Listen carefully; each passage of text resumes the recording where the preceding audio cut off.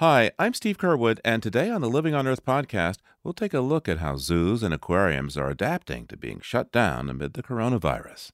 And we'll have an essay about an important fish in the food chain of the Atlantic Ocean. But first, your support helps make it possible to bring you this podcast, so please contribute what you can. $5 or more makes a difference. You can donate right now at LOE.org, and thanks. Around the world, zoos, aquariums, and wildlife centers have had to close their doors to the public in an effort to slow the spread of the novel coronavirus.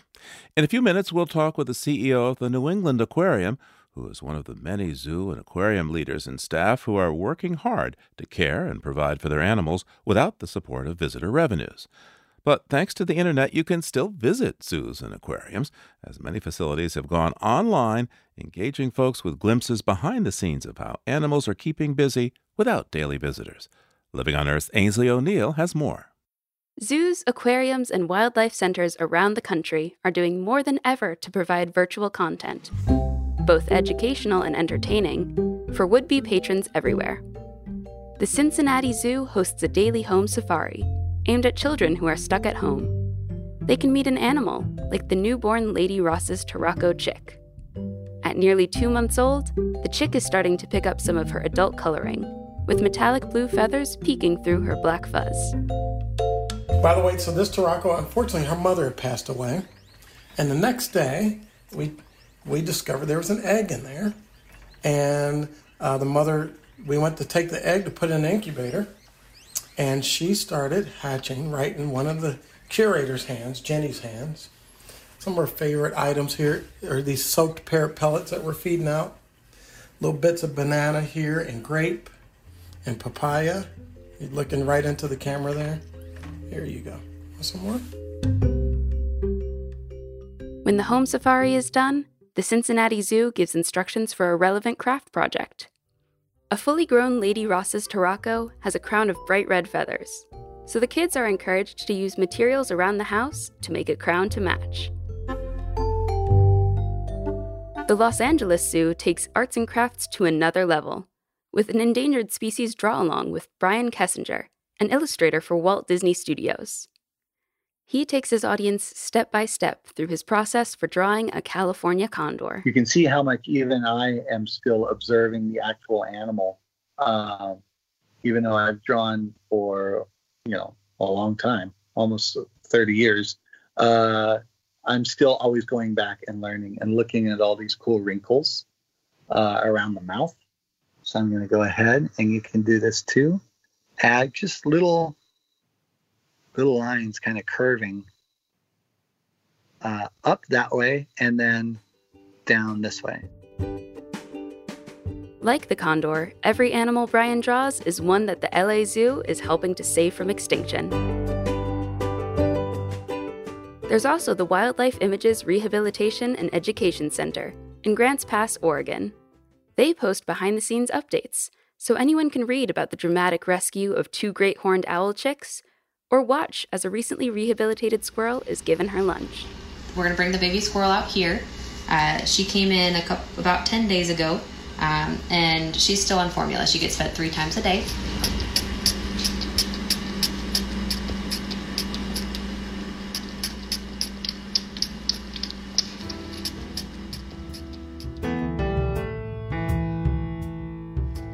And countless zoos and wildlife centers around the country are offering live camera feeds into the animal exhibits. So you can virtually visit the Smithsonian National Zoo to get your giant panda fix, or the Bronx Zoo to watch lemurs frolic.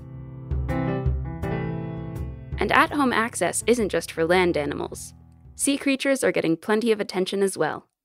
The Georgia Aquarium is posting their own live streams and educational programming. And they're also holding story time with children's picture books and virtual yoga sessions in front of their Ocean Voyager exhibit. For everyone on this planet who's going through something together, send out that intention. Cultivate that attitude. May all people everywhere be happy. May all people everywhere be healthy. May all people everywhere be filled with loving kindness.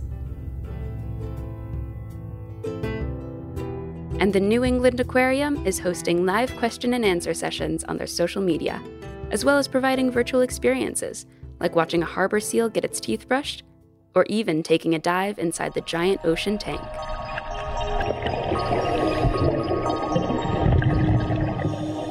For Living on Earth, I'm Ainsley O'Neill.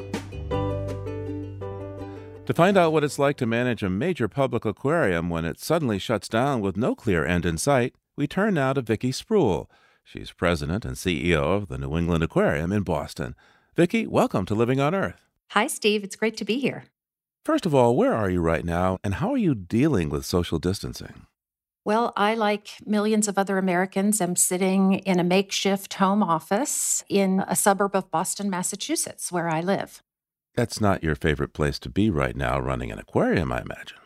No, my favorite place would be to be downtown and to sneak over to the main building of our aquarium and stand there and watch all the kids with their noses to the glass, admiring our 20,000 animals. That's what I wish I was doing. 20,000 creatures. Yeah. And ranging in size from? Oh, itty bitty bitty little fishes all the way up to our Grande Dame, Myrtle the turtle. So, with the aquarium closed during this pandemic crisis, how are the animals? So the animals are being cared for by an amazing team of aquarists and our animal care team. We have about 30 staff in the building now. They're considered essential personnel, and they go in there every day and continue to train and feed and take care of the medical needs of our wonderful animals. We're a little bit unusual as compared to other cultural institutions and museums in that when we close our doors, we still have to take care of the animals. And so it's been quite challenging to figure it all out, but I'm also just deeply, deeply grateful and impressed with the team that's pulled this together.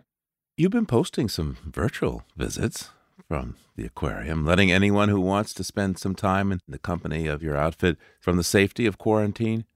How is it trying to transition a physical experience, such as petting a stingray or feeling the splash of water as a little turtle swims by in some of those tables you have? How do you change that into a virtual experience? Well, it's funny. When we closed, our members and our visitors were asking the same question you asked, which is, how are the animals? And we knew it would be important to keep that experience alive for them. And because we have staff in there already caring for the animals, we knew we could take that experience to them directly. So we began to videotape and use our phones to share the everyday experiences that happen behind the scenes as our staff are caring for the animals. And I don't think any of us expected to have the kind of reaction we've had. People have just loved it. And we locked into a regular slot every morning at 11 a.m. And then in the afternoon, we're creating an educational opportunity for kids that links back to what they saw that morning. And the numbers are through the roof in terms of followers and people who are signing up and watching every day. It's so heartening. Now, which of the animals, by the way, have noticed that they maybe are being streamed and are looking maybe for further acting roles? So, of course, there's Myrtle the turtle. She's been with us since almost the beginning of the aquarium 50 years ago. And we're not quite sure how old she is, but we put her close to 90. And she rules the roost and still does, loving the camera and loving the attention.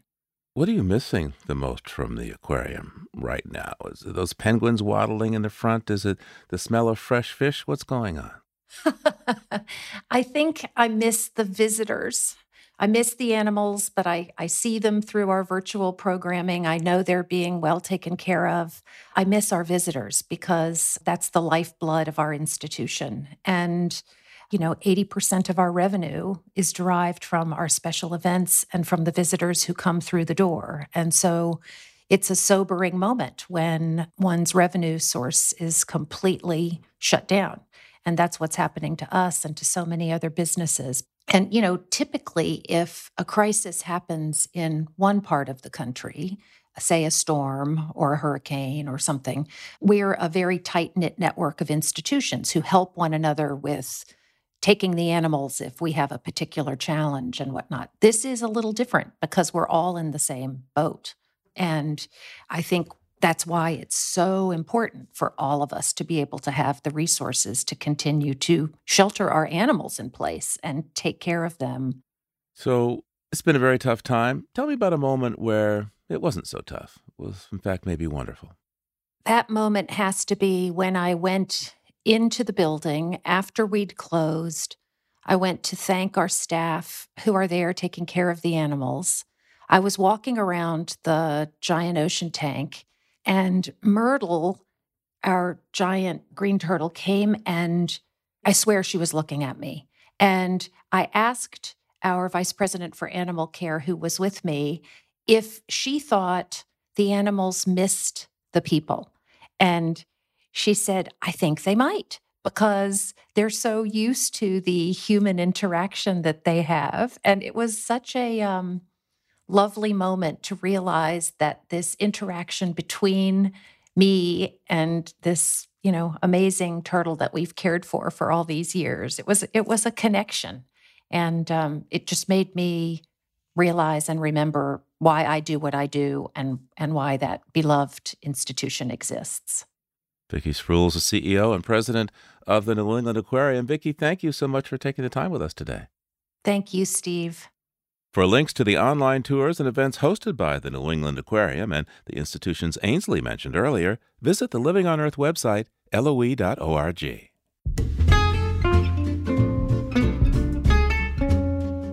We are spending a lot of time indoors these days, and indoor air can affect our health, creativity, and productivity. For some insight, we will be hosting a free live stream conversation with renowned Harvard public health expert Joe Allen. He'll be talking about his new book, Healthy Buildings, and exploring how we can design indoor spaces to maximize our well-being. The event is May 12th at 6:30 p.m. Eastern. Learn more about this and other events in our Good Reads on Earth series at the Living on Earth website, loe.org/events.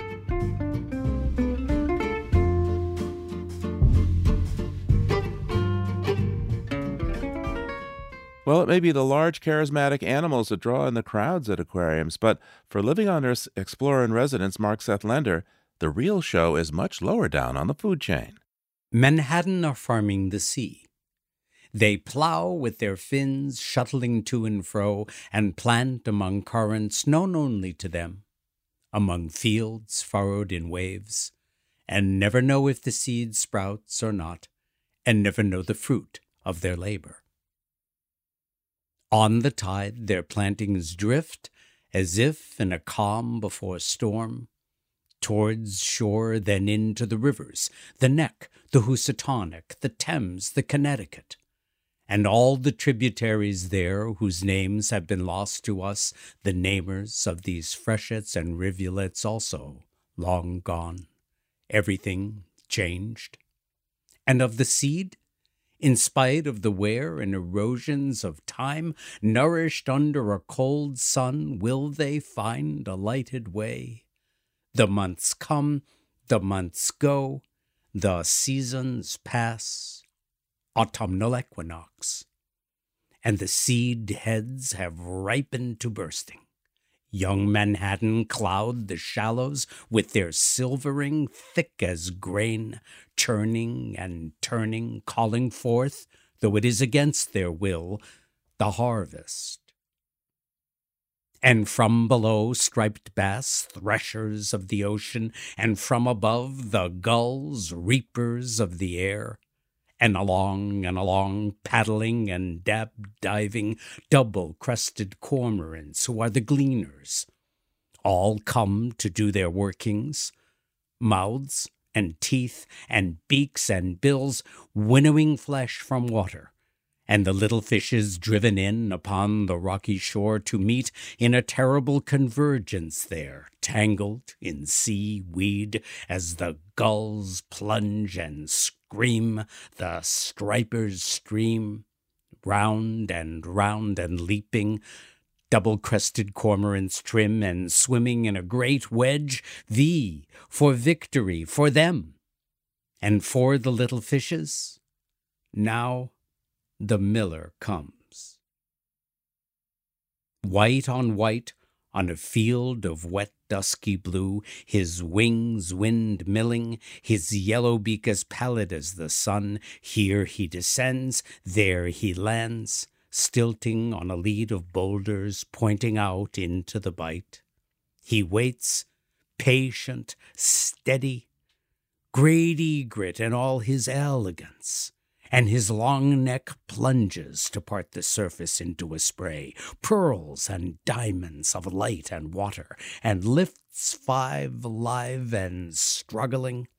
Too many to swallow, too much to let go. He can hardly bear it when, rising, bursting, swimming, airborne behind and about great egret, all for a breathless instant, all brother and sister Manhattan leap at once, a turmoil that cannot be counted, then tumble, splunging, splashing, while from the miller's mouth others fall to greet them, and the wetted stones receive them. Great egret in the end swallows just one, overcome by the richness of the grain that grows only in the sea. That's Living on Earth's Explorer-in-Residence, Mark Seth Lender. Living on Earth is produced by the World Media Foundation. Our crew includes Naomi Ehrenberg, Paloma Beltran, Bobby Bascom, Thurston Briscoe, Jenny Doring, Jay Feinstein, Marilyn Hadjiumeri, Candace Seawing G., Don Lyman, Isaac Merson, Ainsley O'Neill, Jake Rigo, and Yolanda Omari. Tom Tiger engineered our show. Allison Lirish-Dean composed our themes. You can hear us anytime at LOE.org, Apple Podcasts, and Google Podcasts. And like us, please, on our Facebook page, Living on Earth. We tweet from @LivingOnEarth, and you can find us on Instagram at Living on Earth Radio. I'm Steve Kerwood. Thanks for listening. Support for Living on Earth comes from Sailors for the Sea and Oceana, helping boaters race clean, sail green, and protect the seas they love. More information at sailorsforthesea.org.